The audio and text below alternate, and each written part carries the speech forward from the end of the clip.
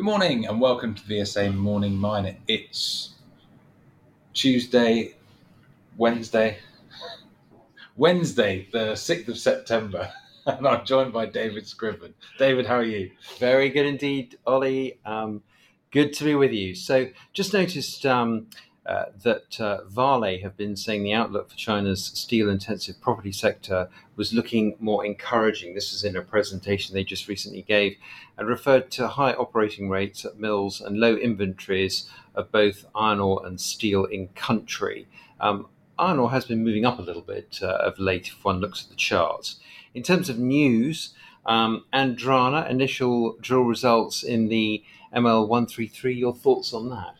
There's a few lithium development companies that have released assays this morning and yesterday, which all compare quite nicely as they're all exploring for hard rock spodumene assets, looking at relatively comparable pegmatites, and actually all three of them, Andrada, Atlantic and Lift, on the TSX have come out with fairly impressive drill results. We'll start with Andrada though. 17 meters at 1.29% lithium, 14 meters at 1.8% are fairly comparable to the numbers that we talked about last week, I think.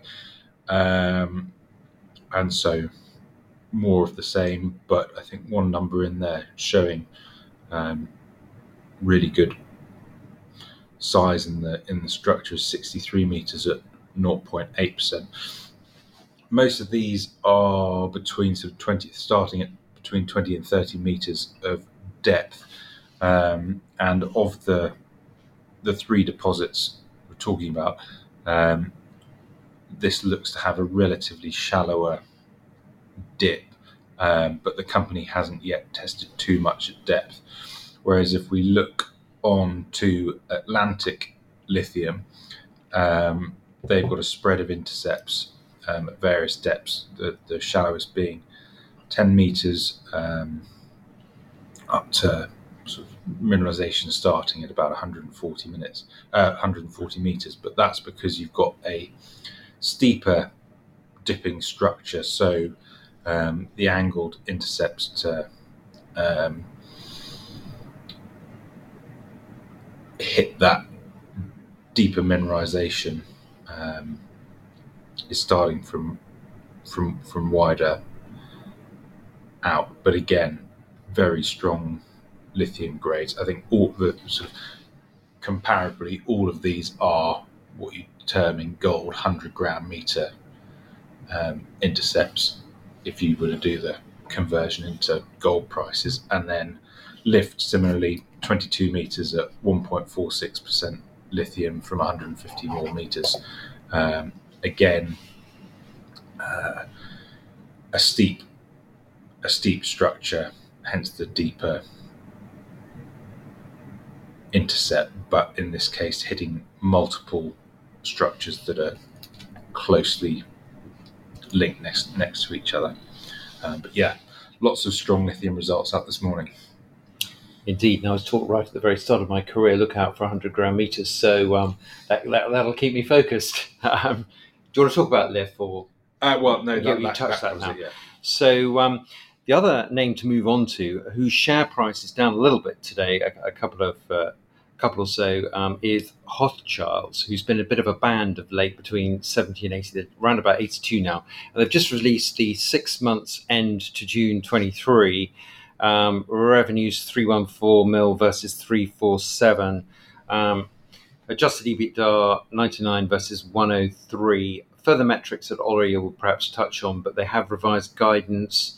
A number of things I'm sure to touch on here. Acknowledged by the CEO that this was a tough first half, and as you've said, numbers down, sort of double-digit percentage terms, so off quite a long way. That's in part production. It's also commodity prices. That guidance for full year production reduced from 301 to 314,000 ounces of gold, down to 289 to 303, with costs increasing from 1370 to 1450 up to 1490 to 1580. So a significant increase in the estimated cost base there. They had flagged at the Q2 production reporting stage that they would be revising their guidance, so it shouldn't be too much of a surprise to the market that has happened. The other factor in the share price, though, to reflect on is that there's been a much higher premium for political risk that's been attributed to the stock over the last sort of 6 to 12 months. So although the earnings have been weaker here, the political trend is actually reversing, and we saw Hochschild themselves get their EIA approved by the Peruvian government. There was a large roundtable with a number of Peruvian miners recently, and we've discussed on the podcast over the last few weeks a couple of major investment decisions, multi-billion-dollar investment decisions by major miners. So it does indicate that now that Castillo is out, the Peruvian government is stabilizing and things seem to be getting back to normal. So I think that trend over the medium term could in fact be more important than these near-term impact on the earnings metrics for the share price outlook. Obviously, we've been following Peru because American Lithium, who we cover, have 2 projects out there, one in uranium and one in lithium. They're over in London this week for the World Nuclear Association to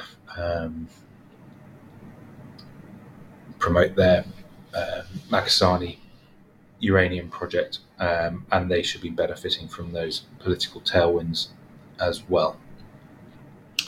Interesting thoughts. Thank you very much. Unless there's anything else to add, we might call it a day and wish our listeners a very good day. Yep. Thanks, David. Thank you. Cheers. Cheers. This podcast has been produced and edited by VSA Capital. It is intended for information purposes and not as investment advice. The information is intended for recipients who understand the risks associated with equity investments in smaller companies. Please do your own research and do not rely on a single source when making an investment decision. VSA Capital may derive fees from this content and seeks to do business with the companies mentioned.